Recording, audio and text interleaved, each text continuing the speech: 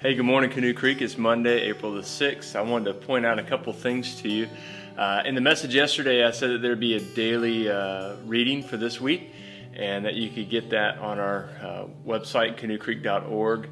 And I realized the link wasn't working, so that's going to be fixed today. So if you want daily reading for this Holy Week, we've got the scriptures that follow the importance of this week. And so if you go to canoecreek.org, down at the bottom in the adult resource section, you will find a daily reading guide. And you can click on that and it'll give you a PDF. Each one of our devotions this week, daily encouragements, are going to be based on that reading as well.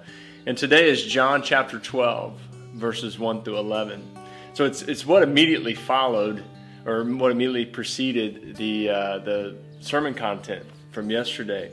And basically it is about the moment when Mary and Martha, the two sisters of Lazarus, and Martha pours out this really costly perfume on the feet of Jesus, and the disciples are pretty frustrated with that.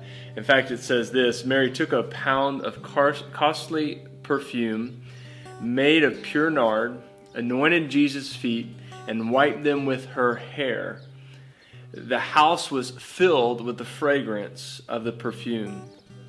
But Judas Iscariot, one of the disciples, said, "Why was this perfume not sold for 300 denarii and the money given to the poor?"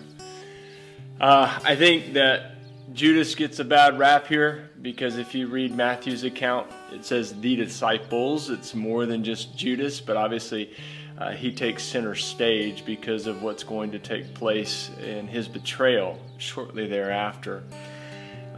I think that there's a couple of things that are important here, but the most essential one that I see in this is sometimes we can do things that are misunderstood by other people, especially other people who are not Christians. They can look at us and think, "Why are you doing that?" or "Why would you do that?" And yet it can be very powerful in time and in turn as well. In fact, in Matthew's account, he goes on to say, Jesus that is, says that what she has done will be remembered throughout history. And it is. We still talk about it to this day, almost 2,000 years later. I think at the end of the day, the reality here is this: when you know the sacrifice you need to make for Jesus, you make it, regardless of what other people around you are saying.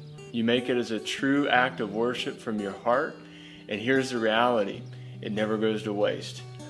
Others may not get it, others may not understand it, but Jesus says it is never wasted on me. And so as we are trying to figure out how to navigate this new world we're finding ourselves in here for this period of time, let's consider any action that we can make to care for others, to love others, to demonstrate our commitment to Jesus, a holy act of service from our hearts, just as if we were pouring oil on the feet of Jesus himself to serve him. And I hope that encourages you today and gives you an opportunity to see how you can do something this week to serve the will and the desires of God. Have a great week.